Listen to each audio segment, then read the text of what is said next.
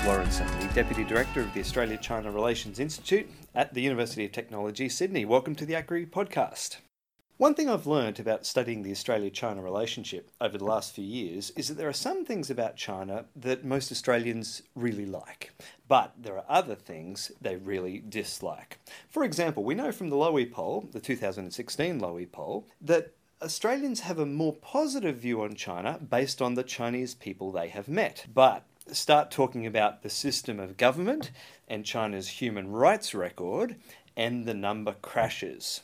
Now, in these cases, both of them are related to the effectiveness of China's legal system. This has come up in Australia-China relations a few times in recent years. In March this year, for example, the federal government announced that it would not proceed with the ratification of an extradition treaty with China. The Law Council of Australia said that China does not act in accordance with procedural fairness and rule of law standards in criminal proceedings, so they couldn't support it. Critics of the treaty have also cited China's human rights record and treatment of defence lawyers as reasons for concern. Australian companies have gotten caught up in a very negative way in China's legal system in recent years as well. In one high-profile case in 2010, Rio Tinto executive Stern Hu was jailed for bribery and industrial espionage. Meanwhile, last year, 18 employees of Crown Casino were arrested for gambling crimes. In both cases, Australian media reported that staff of Australian firms were unlikely to receive a fair trial in China. So what does this mean for Australian companies and for Australian investment in China going forward? To discuss these issues, I'm joined today by Associate Professor Colin Hawes. Colin is the Director of Courses at the UTS Law Faculty. Now, his research focuses on the intersection between corporations, law and culture, with a particular focus on China. And he also serves on ACRI's Management Committee. Welcome to the podcast, Colin. Thanks. Colin, when you read Australian media coverage of China's legal system, such as the discussion around the extradition treaty earlier this year, and also when you observe Australian companies operating in China and some of the problems they have when dealing with China's legal system, do you think in this country we have a nuanced understanding of what's happening with China's legal system? And why is it important that Australia is able to get a firm understanding of these sorts of issues? Well, in terms of whether it's nuanced or not, I definitely don't think that many of the Australian media give a nuanced picture of China, especially when it comes to protecting people's legal rights. There's this idea in many media reports about China that anybody who's arrested will not get their rights protected, that they'll be somehow spirited off to some secret location, that they won't get a fair trial.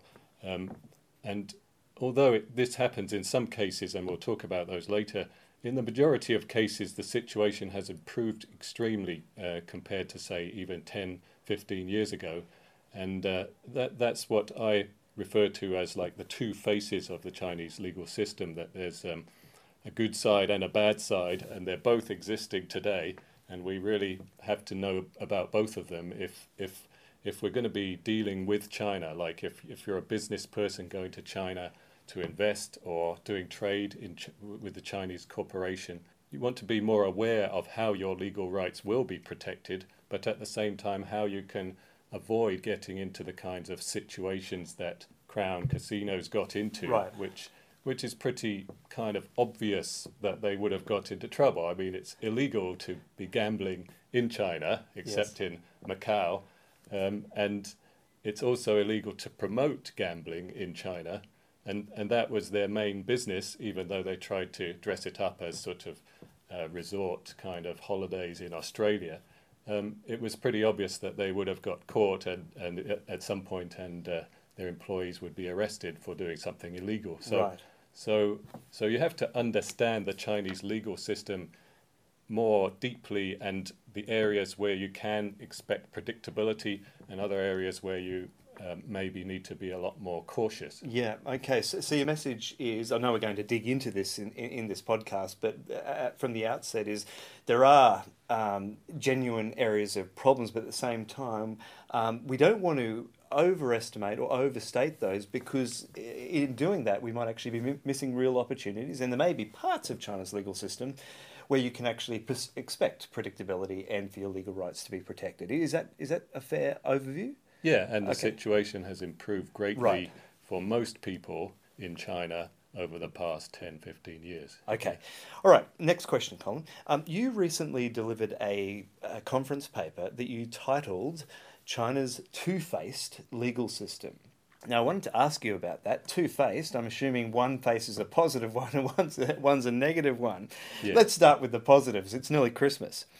How has China improved its legal system recently, and what impact has this had on people's legal rights in China? Yeah, so before I get onto that, I just want to talk about the two-faced thing, because there was some joke saying I saw once which said there are two kinds of people in the world. One kind divides the world into groups of two and the other doesn't. So the point is, it's a bit simplistic to say there's only two faces of the Chinese legal system, because there's many different faces. But in order to keep this podcast down to about less than 2 weeks, I think we need to just focus on two. So in terms of the positive, I think there's been this huge increase in transparency in the Chinese legal system, especially in the last 5 years, and even just in the last 2 years there's been improvement. So one example is the so-called Open Trials Network, China Open Trials Network. If you read Chinese, you can go to this website, which is called 中国庭审公开网, and it's not in English, unfortunately, but it basically video streams trials live from courts all over China, and that includes civil trials, criminal trials, all kinds of disputes that are being decided by the courts.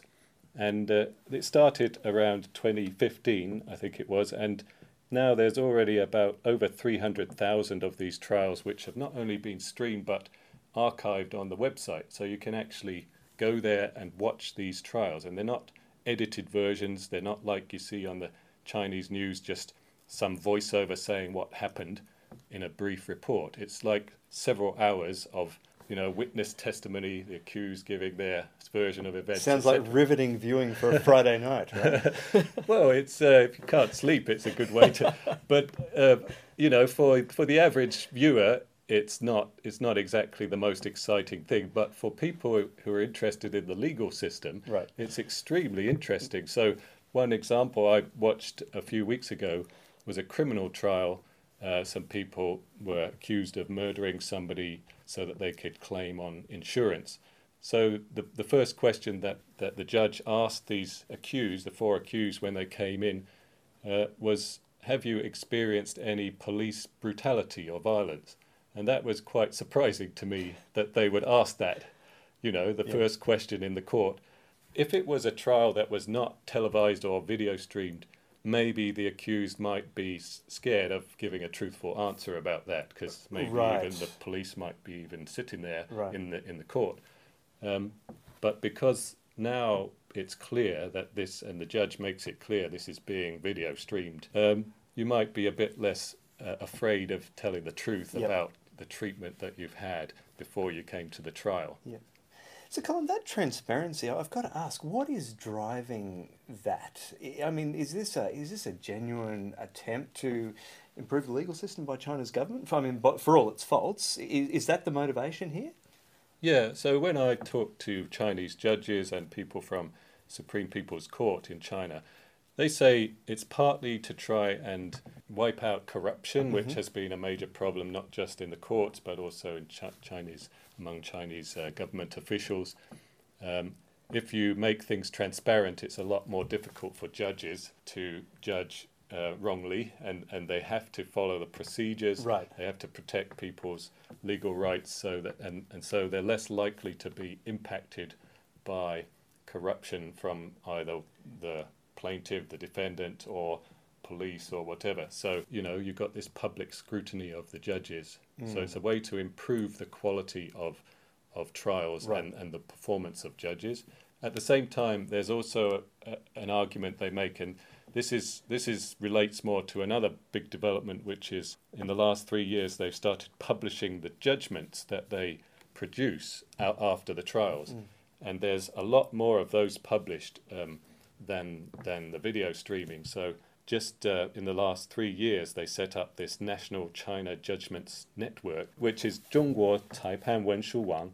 And you can go there again. It's a website open to everybody, free, and you can go and check any court judgment, pretty much any court judgment from the last 3 years. And they've got about 34 million of them up already. If you compare that with Australia, we have just a casual 34 million, you said. Yeah, it just started in the last 3 years. Okay, so, not bad. It seems pretty impressive to me. Yeah, so if you compare the Australian database of court judgments, which is called ACRI, that's one of the biggest, I think, in Australia. They have about 800,000 court judgments, which, and that's been going since about 2000, I think, quite a long time. It's partly because, obviously, China has a huge population, so they're going to have more trials, more judgments written. But at the same time, it shows that this is not just a token effort. It's not just selecting a few representative cases like they used to for publication. It's like all courts now have to send up their judgments to this central database as soon as they're finalised. And then they're published. Right. So again, it'd be more scrutiny for judges, right? Yeah, because exactly. Okay. Yeah. Okay. Well, Colin, there's nothing wrong with transparency, right? I think we're all keen to see more transparency in China's legal system. But let's talk about the other face. You said there were two. So I'm assuming there's a less positive face. Can you talk us through some of the areas where China's legal system is still deficient, and some of the problems that Australian companies might have in dealing with that system, or individuals for that matter? Yeah, so, part of the problem, I think, is that the Communist Party itself has not really made a huge effort to adopt the rule of law system that it advocates for everybody else. So, for example, when the Communist Party feels that somebody like, for example, a rights defense lawyer, that they are advocating for a group of people, maybe people suffering from hepatitis B. That was one example. They got infected because of contaminated needles a while back, and there's a whole group of hundreds of thousands of these people. And so some lawyers started advocating for them in the courts, saying you need to compensate these people because government officials were in charge of this blood donation thing where the needles got infected. So they didn't get very far in the courts, and so the lawyers started to sort of use social media campaigns and then to organise some demonstrations outside government offices and gathering people to kind of these groups who were sort of in trouble to try and get government officials noticing and I guess also to try and get the courts to listen to their cases and actually follow the law, which they're supposed to do. So the courts sometimes tend to avoid these difficult social issues because they know that the government doesn't like, to encourage social instability. So you mean they won't even accept them, Colin? Is that what you mean? Yeah, often they wouldn't even accept the cases. Right, because they say, we can't really decide these cases. It's a social issue, it's not a legal issue or whatever. Okay. So the problem is that organising people is something that the Communist Party does not like unless they're doing the organising. And so they have arrested a lot of these lawyers who have been defending people, not just hepatitis, it's like migrant workers they've been defending. It's, people who've been evicted from their homes because in theory the homes were illegally built.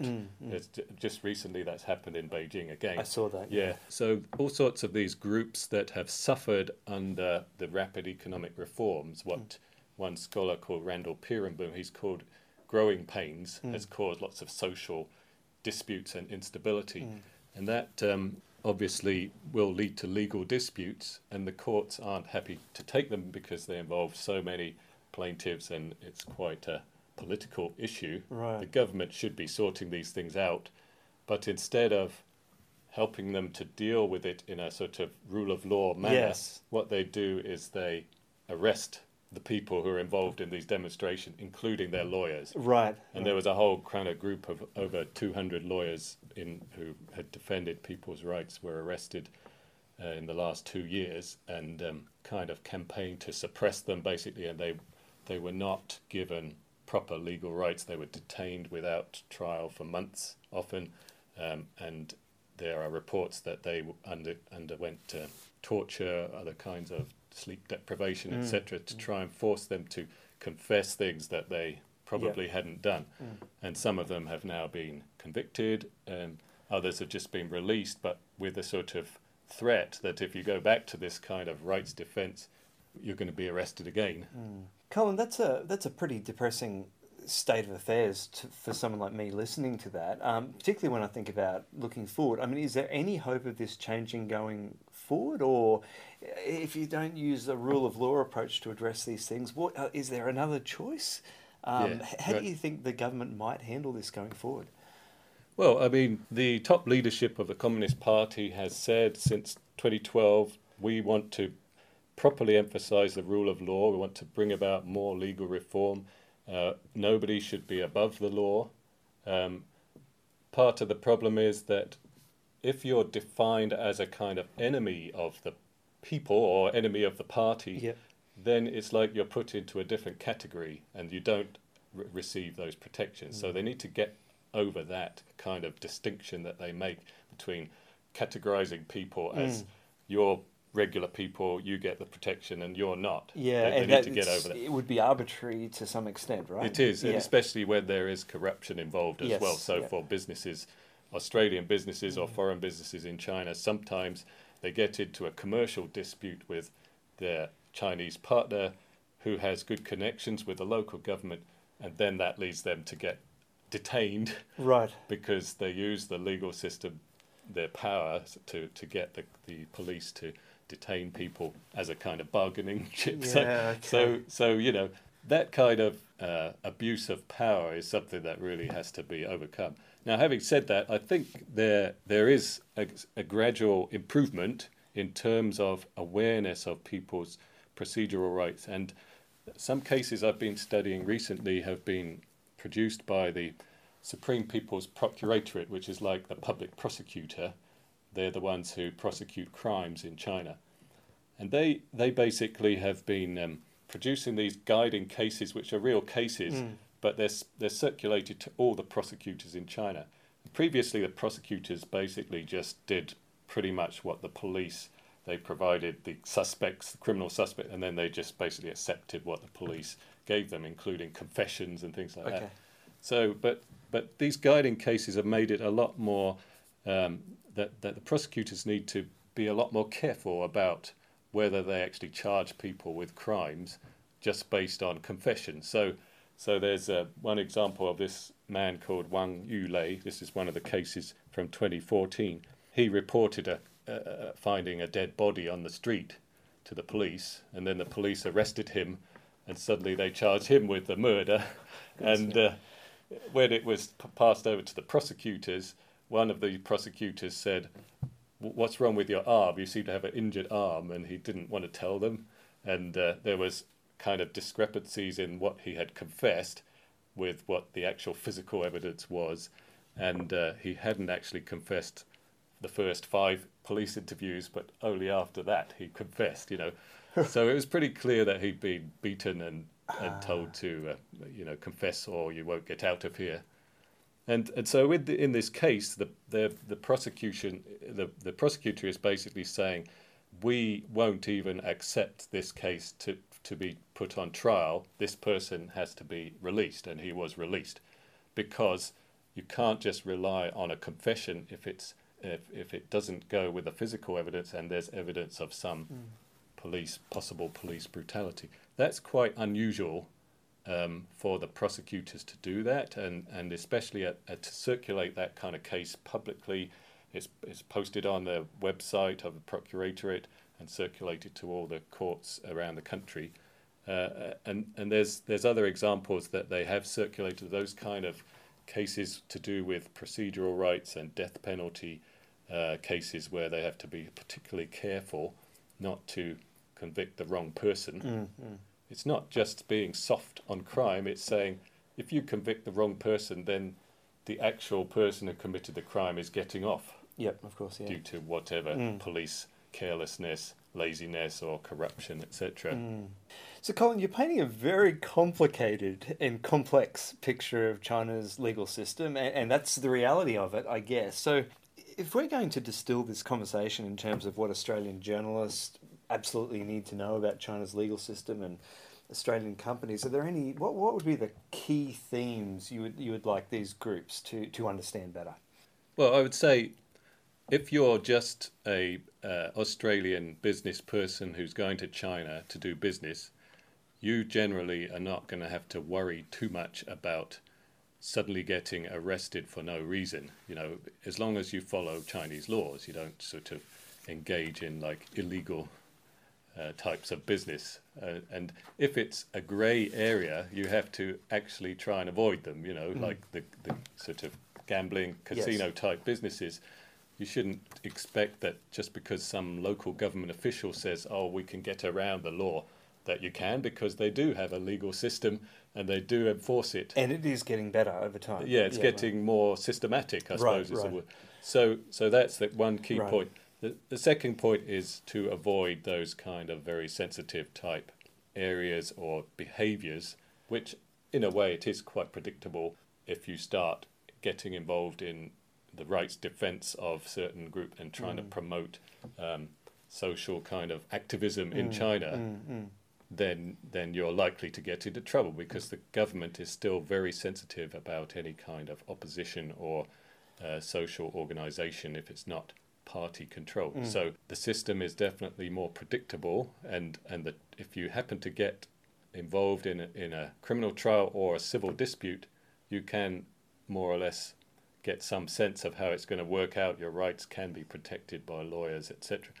But if you happen to end up as a opponent of the government, then you'll be lucky to avoid prison time and being expelled from China, basically. Okay. So for an Australian company, it sounds to me like the message is that things now are clearer, more transparent and more predictable than they were 10 years ago. So in that sense, there's improvement. But perhaps if you're talking about these other areas, such as those involving social organising and human rights, there hasn't been much improvement there at all. Yeah, and I think I would say that is a minority of the cases. There is over 11 million civil cases brought in Chinese courts by ordinary Chinese citizens every year. And the vast majority are just decided based on the law. Yes. So we shouldn't overestimate the numbers. But the impact of those small number of cases is huge in terms of China's reputation overseas. And that's partly why I think the media here in Australia has such a negative view of China and Chinese investment, etc., because they assume that is the case for everybody, rather than just being a sort of certain subset of sensitive type legal, political type issues. Okay, Colin, I don't think I can summarise it any better than that, so I think we'll leave it right there. Thank you very much for joining us on the podcast today. This is our final episode of the year. Thank you to all our listeners for tuning in 2017, and we're looking forward to bringing you more of the ACRI podcast next year. You can listen to all our previous episodes by subscribing to the ACRI podcast on iTunes or SoundCloud. To find out more about ACRI's research and events, visit our website, australiachinarelations.org. And don't forget to follow us on Twitter, @ACRI_UTS. Thanks for listening.